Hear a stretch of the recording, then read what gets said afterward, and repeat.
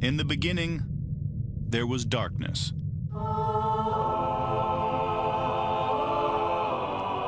Then, there was Paul Brown. Paul Brown transformed the game. Hello, Paul Brown here. Welcome to the first ever International Browns podcast. London calling to the faraway towns. Now war is declared and battle come down. Happy Thanksgiving, America. I'm here with my co-host, Jack. Jack, how are you, mate? Good. It's good to be back. Obviously, it's sort of the first show we sit down and chat with when the week commences. It's sort of weird not having a game on Sunday and sort of coming back into normality. But game week's here. Let's go for it. Yeah, we're past the halfway point. So, let me introduce our guest, Mac Robinson. Mac, how are you? I'm good, Paul. I'm good, Jack. Thank you guys for having me on. Obviously, you guys can find my stuff on Audio Boom and everything like that with the Hurry Up, the Locked On Browns podcast. Man, you know what? I'm getting so mixed up already. I'm sorry. I don't want to take Jeff Lloyd's job. I don't want to take his job, obviously. But I am Mac Robinson, host of the Hurry Up, the Browns Wire podcast. You guys can find my stuff on there as well. Yeah, no shot at Jeff Lloyd or anything like that. I don't want to start any beef or anything like that between the podcasts. So, well, Mac, you've gone too far, mate. You've upset our friend Jeff Lloyd, mate. You just don't do that, yeah? Hey, he'll be happy. Let's give Jeff a shout out. Go and check out Jeff too. He does a great job at Locked On Browns. But no, hey, we'll have him back again at some point. Jeff's had some real heavyweight guests on recently, and I've been enjoying listening to his show every day over the bye week. So well done there, Jeff. But Mac, do you want to upset anyone else? You know what? I think I'm gonna stop there. There. I don't want to shake up too much over here. So. No, Mac is excellent for getting you on. Jack? I'm going to upset some people in this show, so come at me, bro. All right, Jack, you've had a drink, yeah? Okay. I haven't even had a drink, but Jarvis Landry's on the show sheet, and anyone that's a repeat listener, you know what that means. Oh, God. You and bloody Pete Smith going on about Landry. He's going to get 1,000 yards this year, mate. You wait and see. But anyway, let's talk about that later on. You need 2,000 catches to do that. Jack, this show's not all about you. Yeah, it is. Just because your name's on the pod, mate. The Jack Duffin podcast. Mac, I'm more interested in you, mate. Tell us, why are you a Browns fan? I mean, for me, it was always kind of one of those things where, despite the fact that I'll give people a little bit of background information on me. So my whole family's actually, oddly enough, from Detroit. So I have most of my family living up in Michigan, and yet I'm the only fan of Cleveland sports in my family, really. So I chose to go down this road, as unlikely as it seems with the history of this team. But I ended up choosing to be a Browns fan, and I was actually talking with a buddy of mine yesterday talking about this. But I was talking about how the first real game that I really got into was the Browns-Bengals game, oddly enough, back in 2007, where it was a shootout back and forth where I think the Browns put up 52 on the Bengals in week 2 of 2007. And that was obviously their last winning season. So for that whole year, that was phenomenal, and it was a great run, but they really got me into it. And ever since then, I've just been a diehard Browns fan. Excellent. Good on you, mate. And I've got to ask this question. Are you a Ohio or a Michigan fan? Oh, Ohio State for sure. Okay, and how does that go down with your family? Well, it always makes the holidays fun. It makes it more interesting. I'll say that for sure. But I mean, especially on my end, seeing as Michigan, it's been a while since they've beaten Ohio State, so it makes my Thanksgivings a little bit more happy. But for them, I know they might have a little bit of fun with me this year. So. And realistically, who do you think is going to win on Saturday? As much as I want Ohio State to win, I mean, with the way that they've kind of shown out this year, I think Michigan's going to end up taking this one for the first time in a long time. I think that they're going to actually take one against Ohio State this year. All right, good. Well, look, we're not a college football show. We're an NFL show talking about the Browns. So my first question to you, Mac, is which player in the Browns organization would you most want to go for a drink with? Oh, you know what? Here's the thing. I when it comes down to it comes down to what kind of situation do you want to go to? If you want to talk about a partier, I feel like Baker would be the kind of guy where it's just like he's that guy you can go to any bar with or whatever, and you're going to have a great time. It's going to be a huge party no matter where you go. But if you want to keep it lower key, I feel like Myles Garrett would be really interesting to just like, grab a few beers with, kind of just, talk back and forth, have a whole conversation, everything like that, and just kind of be a little bit lower key. I feel like Myles would be really fun too. What I've seen of Baker is that he keeps himself to himself quite a lot. And I think then when he's at a party, I think he just explodes. With Myles, it's a tough one. I don't know if he can be the heart and the soul of the party. Jack, any views on that? I think Mac's right with the aspect of if I'm going out and getting absolutely hammered, I'd want to go out with a Baker. If I wanted a quiet sit down in a pub and a chat about stuff from like Jurassic Park to anything, I think a quiet sit down in a pub. Yeah, Baker's probably, Myles is probably more the man to do that. So no, and then there's a few others. Peppers looks like he'd be a lot of fun. Yeah, Peppers, definitely. I would like to go for a drive with Myles because I think his selection of music and his intellectual will be interesting on a drive. Slow jazz. Yeah, it'd be good. It'd be really interesting. Sorry, Matt, go on. No, I was going to say that'd be really interesting too with Myles, and I completely forgot about using Peppers too. Peppers would be a good one. And you know what? Underrated. I would say this too. Randall. Randall would be a guy who would have a great time too, I feel. Oh, mate, me and Randall would make some trash videos about Hugh. Call him out. It'll all be over Twitter. Now, Randall, I think he'd be the type of person that would undo the window, drive through Steelers, and shout abuse at everyone. So, yeah, I think Randall's my kind of passenger in a car. All right, excellent. Mac, question for you. If you were Dorsey for today, something positive, what would you do? You know what? I feel like if I'm Dorsey for a day, for one, I'll make sure, obviously, I'm going through the coaching search, so I want to make sure I'm kind of going through all of that. But something positive that I would do, I would pull some of those players aside that might not necessarily be getting the kind of name recognition, but just making sure that they're kind of going through and making sure that, hey, I just want to let you know you're doing a really good job. Keep up the good work. Kind of that kind of thing where going through one by one, making sure that, yeah, you know what, you're doing a good job. Keep it up, and kind of going through some of the guys who are kind of the unsung heroes, I feel, of some of the roster, I feel. And any names, Mac, there that you're thinking unsung heroes? I mean, unsung heroes. Well, he's been getting more name recognition lately, but I know you wanted to bring up Jarvis Landry earlier, but I would say Rashard Higgins has been one of those guys. And he started to come on here recently, but he's been a guy where obviously taken in the 5th round, he was cut by the Browns before, and to have him come back and kind of take on this kind of a role, he's been a guy who's really started to blossom, I feel, for this team as well. And on the defensive side too, I'll also say that, you know what, Terrence Mitchell and TJ Carey, I feel, have been guys that have really stepped up, especially in the last win. TJ Carey going up against Julio, he did a phenomenal job. So kind of making sure that those guys know how valued they are. Yeah, really good points there. Actually, we had a discussion on the show on the weekend about Higgins and what type of money he would go for. I think a lot of people came back around the 7-8 million a year, Jack. That's about right, isn't it? I think you'd probably get him for less than that. And draft pick wise, what do you think he's worth now, Mac, as a draft pick? Do you think we'd get a 3rd or a 4th for him now? I think that I don't know, because here's the thing. When it comes to younger players and even veterans as well, you take a look at how some of these players have been traded in the past couple of years.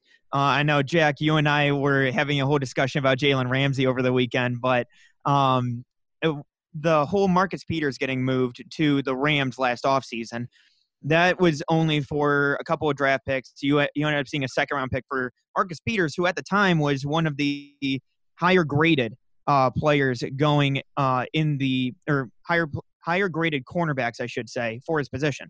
So I don't know if necessarily wide receivers would be getting the same kind of value. I think that he would probably be maybe a fourth or fifth. And I would probably lean more towards the fifth round, I would say, because even Jarvis got moved for a fourth-round pick last year. So that's the only thing that I would say is that it would be interesting to see how much he would get moved for, but I don't necessarily know if in that position he would get moved for all that much. Jack, do you think that's fair? Higgins would be worth more or less than Landry? Yeah, I think at the minute, because there's not that sort of serious tape on him, he's probably going to be a slot receiver. I think 5th and 6th round. But something just to come back on for anyone that listened to our free agency shows, I hadn't gone through and sort of looked at restricted free agents and everything. So a Higgins or anyone else in the NFL, if they play 3 or less seasons, someone will help me out maybe with the accrued. I got you. Accrued, that's the one. Seasons, then we can put them on a tender. So you've got the original round tender, a second round or a first round. They get a small amount, 2 to 4 million. And then if someone else bids for them, they've got to give up that pick that they were. So an original round tender, they'd have to give us a 5th, a second for that, or a first for a first round tender.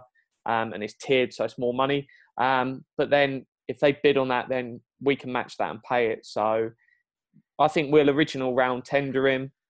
Someone might put in an offer, but I don't think they will. I think they'll just accept that we're going to take it. So we'll see. We might see if anyone fancies having him for a 5th round pick this offseason. And the 2 cornerbacks, EJ Gaines and TJ Carey, do you think that we're going to get them signed up soon on contracts, Mac? I think that when it comes to EJ Gaines, he was trying to build up his value this year because he didn't necessarily get the multi-year deal that he wanted. The only thing is that when it comes down to EJ Gaines' his injury history, obviously we saw that him going down again this year for concussions this year. He had a leg injury last year, I believe. But for Gaines, it's all about trying to kind of shake that kind of injury history. But for him, I could see him trying to do a prove-it deal next year. Carey is a different kind of situation because the way his contract was structured, it was the fact that he had very little money in the first year. And obviously everybody was talking about, $31 million for TJ Carey. But most of that money was coming at the later parts of the contract. So basically it was the way that Dorsey structured all of those contracts as just a 1-year deal pretty much, and then we'll go from there. So it's going to be an interesting number to see if he's going to stick around for the number that they have him at, which I believe is around $7 to $8 million next year. So it'll be interesting to see if they keep him at that number. Sorry, and the other one was, Terrence Mitchell. He's on a 1 year, isn't he, Jack, or am I wrong? 3-year deal for Terrence Mitchell, so he's hanging around. He's hanging around, sorry. But no, with Carey, I think there's the chance that if they think they can find someone better or they get someone in the draft, they might move on with him. He will stay there through camp and everything because next year it's 8.9, and then it's 8.15, then it's 8.65. But if we cut him this offseason, it's 4.7. So I think there's a good chance he might have 1 more year just to see if he can make it as that slot cornerback. He can't really play on the boundaries. He did have that one really good game against Julio Jones, limited him to, it was 100 yards, but it wasn't the most important 100 yards. So I think, unfortunately, he's going to be here next year on 8.9 million, which is more than I'd pay, but let's see. And Mac, I've got to move swiftly on, otherwise we're never going to get to the core of the show. What body part are you willing to give up for the Browns to win the Super Bowl? You know what? I mean, I think it'd be one of those interesting stories if I gave up like one of my lower legs. I feel like if I'm walking around with like a peg leg, then I think that it's just one of those stories that somebody's going to be like, how'd you swing that? And I'm like, yeah, the Browns won the Super Bowl, man. Like, I gave up. Yeah. And you know what? I actually would end up trying to see if I can make the peg leg into a Super Bowl, into a Lombardi trophy. Oh, mate, that's the best. Yeah, exactly. So then it's just like, yeah, I'm walking around with the Brown championship on me. Mate, that would be amazing. Every party you go to, you get free drink, and you'd like an absolute legend. The only problem would be maybe driving. Yeah. Well, no, in that case, well, it might be different for you guys since you guys drive on the right side. For me, I give up the left lower leg then, because then I just have my right foot to go ahead and drive with then. Actually, that's a really good point. We've got clutches in our country, so we don't have automatic cars. We have manual cars. So I reckon you'll be right with one leg. Yeah, and you can get pedals on the steering wheel instead, like sort of Formula One drivers and stuff. So, yeah, technology there, you can work all through it. All right, great. Well, look, Mac, I love your dedication. Thank you very much. And I think your family in Detroit will be really happy to see you with one leg. Yeah. I'll have more Super Bowl trophies than they would then. You don't want to talk about matching the 0-16 season with them, though. Oh, yeah. But yeah, so the main content of the show today is we're going to be looking back. It's the bye week. We're looking back at the season, okay? So I think let's look at some of the season moves. I think if we look, we've got Hyde moving. And Jack, how's Hyde actually been getting on with the Jags? 9 rushes for, I think it's an average of 1.2 yards. He's been horrendous. They've got no real plan to use him. He was the 2-yard specialist in Cleveland. He's been nothing out there. That doesn't include this week. I don't know what he did, but it wouldn't have been very much. Thank God he's gone. Mac, your views on losing Hyde? I was a fan of it when they moved him because I was like we mentioned our friend earlier, Jeff Lloyd. I was in the same kind of camp as him where he was kind of leading the train of, look, we need to get Nick Chubb more carries. We need to get Duke Johnson more touches, which we obviously have been talking about that for the past couple of years anyway. But when it came down to giving Carlos Hyde the ball so much, I mean, I kind of understood it from the sense that, oh, he's a grinder. But when you've got more explosive options, I thought you have to go with a Nick Chubb. And obviously you saw last week why you do that. But when it came down to it, I thought that it was John Dorsey taking the decision out of Hugh Jackson and Todd Haley's hands and saying, you are going to play with the players that I gave you. And you are not going to go ahead and try to push them off to the side. I gave Duke Johnson an extension. I drafted Nick Chubb in round 2. And we talked about contracts for TJ Carey being pretty much a 1-year deal at first. But with Carlos Hyde, most of his guaranteed money was in that first year. And so it was essentially a 1-year deal. And they're just utilizing a 1-year guy instead of utilizing the rookie. So I thought that I loved the move when they did it. And I was glad they were able to get anything for Carlos Hyde out of anybody. Yeah, I think for me, I even though I hate free agent signing running backs, I thought it was a good move to get him initially because it meant there was no pressure to go early and get a running back. So at the start of the second round, you could have got one of them important players. There was 4 really for me that were available on the board. You had Harold Landry, Josh Jackson, Mike Gesicki or Cortland Sutton. You had 4 players to choose from. So the fact that we had Hyde on the roster meant you could have waited till round 4 and then my boy Ito Smith was sat there ready to be picked. And unfortunately, we didn't use that sort of insurance that Hyde gave you. So Chubb's a phenomenal running back. Personally, same level as Barkley if he doesn't have that injury. But yeah, I would rather have had someone else. But no, thank God Chubb's now out there. Hyde should have been used the same way sort of like Garrett Blunt was ideally used in New England, other than his 1 year where he just went off, as that short yardage back. If you need 2 yards, there's not many players better in the business than you bring out as your sort of smash short yardage to get over the line. If you're 1 yard and first and goal from the 1 yard line, I want Carlos Hyde style player out there. And unfortunately, he was out there on 1st and 10 far too many times. He should never even be out there. But the one thing I will say about Hyde is against the Jets, mate, he had an awesome game. Yeah, but there's players that have had awesome games. Matt Barkley had an awesome game against the Jets, and he was on a golf course the week before that, and he went and quarterbacked against the Jets. So you can't just look at the one game and pull out a sample size. Derek Carr had an amazing season. It was on for MVP honours, and then he now looks sort of bottom 20 in the league as a quarterback. So it's got making sure the sample size is big enough. All right, great. And another person, our friend of the show, Zane, he's left. Signed on the practice squad with the Cardinals. Have you seen that? I have. Your boy, have you texted him? I've texted him. He's cool. He's happy. But, mate, I've got another twist for it. Zane was the saviour to get rid of Hugh Jackson. Zane took it in his own hands to miss them field goals when we needed them. Is that an exclusive? It's an exclusive. That doesn't come from Zane. That is my exclusive. Mac, how do you feel about that? Look, Zane died for all of our sins here, for all of Hugh's sins. I mean, that's the way that I'm looking at it.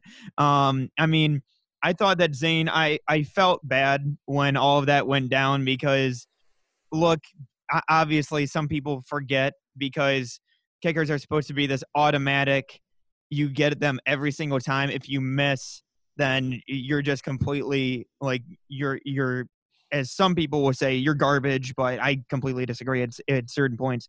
But for him, it was just one of those bad luck stretches. And I felt like he got scapegoated a bit, but at the same time, when you miss enough kicks in that kind of a game, then look, something's got to give, man. But I felt bad for Zane, and I'm glad that he's signed on with another former Browns kicker now, and Phil Dawson in Arizona as well. So it's good to see the Browns kicking meeting going on in Arizona. Yeah, he's only on the practice squad, though, but it's a step in the right direction. That's good for us. Yeah. It means that when we need a kicker, we can go and steal him straight away. Mate, that's not going to happen, is it? If Greg Joseph puts on another Man United shirt, I'll cut him tomorrow. Sorry about Jack's foul mouth there, Mac. Well, And cut Hey, him. you're good. I said cut him. As in cut him from the roster, not as in like stab him with a knife. that's what I thought you meant. I thought that was your East London talk coming in there. Any other in-season moves we're going to discuss? The other one that I would say too is Rashad Perriman. Oh my gosh, signing him off the street. I'm not gonna lie. When they signed him, I thought, look, if you were going to bring in a guy with speed who has in his career had drop issues, you might as well bring back Corey Coleman. But at the same time, I thought that he has done phenomenally. And maybe it's just a change of scenery, but I want to see down the stretch what Rashad Perriman has to offer for this team, because if he can give you anything that gave him the reason why he was taken in the first round, I'm absolutely taking that. Yeah. 100%. I think he's really impressed. And those players are the sort of players that in New England and other people, they take them punt on. And sometimes they'll work out and sometimes they don't. And for me, if the next head coach comes in and he's got a relationship with Corey Coleman, I've got no issue with bringing him back and giving them style of players chances, because if you can get one of them to click, then you're in incredible territory. Where is Coleman at the moment? Jets, I think he's their 5th or 6th receiver. Not Jets, Giants. right? Giants. All right, great. Jack, a question for you, mate. Why was Landry more productive with Tyrod Taylor as a quarterback and Todd calling plays? I think it's a case of so let's just go through the numbers here quickly.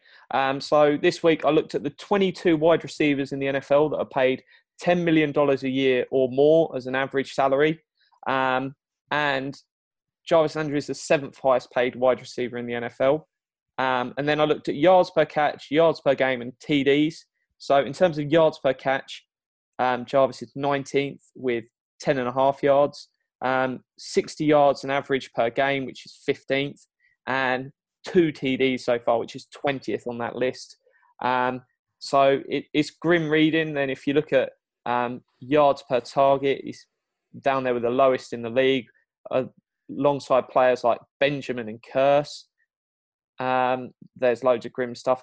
But there was some interesting tweets from Kevin Cole, so at Cole_Kev, who basically looked at, over the last 3 years, as his distance he's travelled and the air yards per pass have gone up, this myth that he's a really good catcher of the ball has started falling apart, because where he was running sort of 5 yards and making catches, he was having a field day because they're easier passes to catch. When he was being asked this year to run 10 yards before he catches the ball, his catch rate is 54.3%.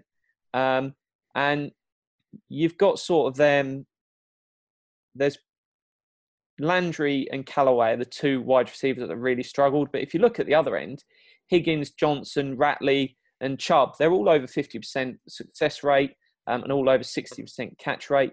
So there's success in there. But for me, Tyrod just threw everything at Landry, whereas Baker will throw to the open receiver, which is something Landry's going to struggle with, because physically getting open when you're slow and unathletic isn't easy. He's a slot receiver. So if you've got 2 much better wide receivers on your team, he's a fantastic addition to have. But you should be paying him $3.5 to $5 million. You shouldn't be paying him $15.1 million a year. It's disgusting. Jack, this is not a cap show. Mac, what's your view? See, here's my thing with Landry, and actually, to an extent, I agree with what Jack was saying, where I think that Tyrod was kind of forcing it to Jarvis, where I think that if you kind of take a look at the way that the ball is distributed and the way that he's been utilized this year, like what Jack was saying, he's been one of those guys who he struggles getting open. But in addition to that, they also have been using him a little bit more downfield. And so because of that, he has to kind of go one-on-one against some of the cornerbacks that have been going along with them. But the other thing that I'll also say, too, is that he also has had to adjust, because at first, like you said, the fact that Tyrod Taylor was a starting quarterback at first, he was the one who was dealing with him at first. Baker, meanwhile, has more of a rapport with the Damian Ratley, with Rashard Higgins. And I saw that at training camp and before the season started, where Baker and Higgins really seem to have a good rapport going. And so being able to work with Baker, because Baker throws a different ball than Tyrod. If you look back, Tyrod, he threw the ball hard, but the thing is that Baker slings that ball in there, and he fires it into those holes. So it's also kind of adjustment for a receiver to kind of get used to the change in speed. And I understand that we're obviously, I think we're 7 games deep into the Baker experiment. And so now it's like, okay, I understand that you're trying to adjust now to the quarterbacks, but at the same time, you really need to be able to kind of go along with this. And I think that for Jarvis, this is kind of one of those years where it's kind of adjusting with a new offense, new quarterback mid-season. And I think that for Jarvis, this is one of those years that it's like, okay, I'm going to put it behind me. I'm going to work my tail off in the offseason, because that's what Jarvis does. So for me, I think that it's one of those things that let's go ahead, chalk this one up to a lost season for Jarvis, and then come back the next year. But I do like what you said about the fact that he's not a number 1. I do agree with that. I think that Jarvis is almost like the Kevin Love of the Cleveland Browns when it comes to wide receivers, where he's not a guy who should be your number 1, but he can be a really good supporting guy, I think, for an offense. Yeah, I'd agree with that. It's getting the right out of him, and obviously players don't ask to be paid that much. It's down to the GM and a team decision. So yeah, he's doing what he's doing, and we knew what he was coming in, and we decided to pay him. So that's on Dorsey and the Browns. Yeah, my point was he's on 600 yards at the moment. We've got 6 games left. He could hit 1,000 yards, Jack. Unfortunately, the last couple of games, his yards have actually been going down as Kitchens has come in. So even though the offense has become better, in that time. His role in it's going the other direction. So, yeah, I would say no, he's not going to make 1,000. All right, guys, we're coming. The time limit's coming up on the show. I'm going to ask everyone a quick fire question, starting with you, Mac. What's the best thing that's happened so far this season? Best thing that's happened. This is an easy one. Hugh Jackson getting fired. For me, I've been calling for it for over a year now, and I'm just glad that we finally have moved past the Hugh Jackson era. Okay, great. Jack, your best thing? I'm going to go with the turnovers on defense. Obviously, it's not a stat that's the same each year, but the fact that we've been able to create turnovers has been incredible. And it's an insane rate. I think identifying our franchise quarterbacks is my number one. Mac, worst thing this season? Worst thing, I'll go to coaching once again. I'll say the special teams unit, because this team on special teams, the returning game has needed some work, and you've seen it all season long. Football Outsiders had the Browns at one of the worst special teams units in history, according to their stats. So, I mean, I think that the special teams needs an overhaul, and I was surprised that Amos Jones, the special teams coordinator, was not among the firings with Hugh Jackson as well. Jack? I'm going to go the opposite to what Max said in his first one. I'm going to say keeping Hugh Jackson was the worst thing this season. Or just getting rid of him after a few weeks in, you could have cut then. I think the worst thing for myself is not the ability to finish off and win them games. Them 4 or 5 games we should have won. We'd be in a totally different position now.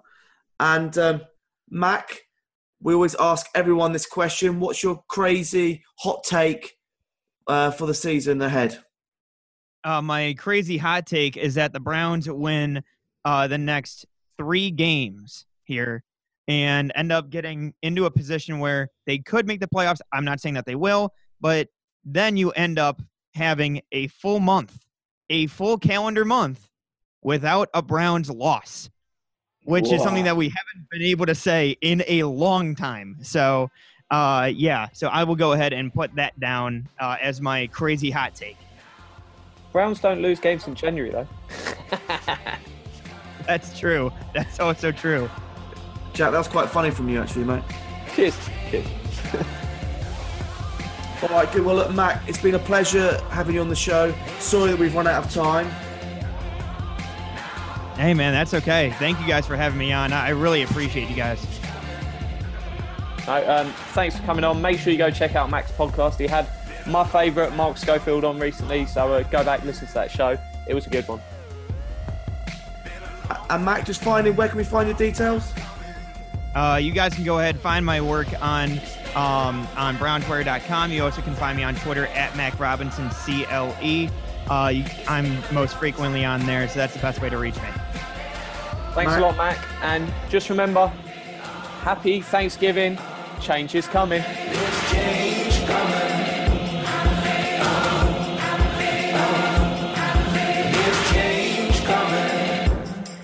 There's change coming. There's change coming. There's change.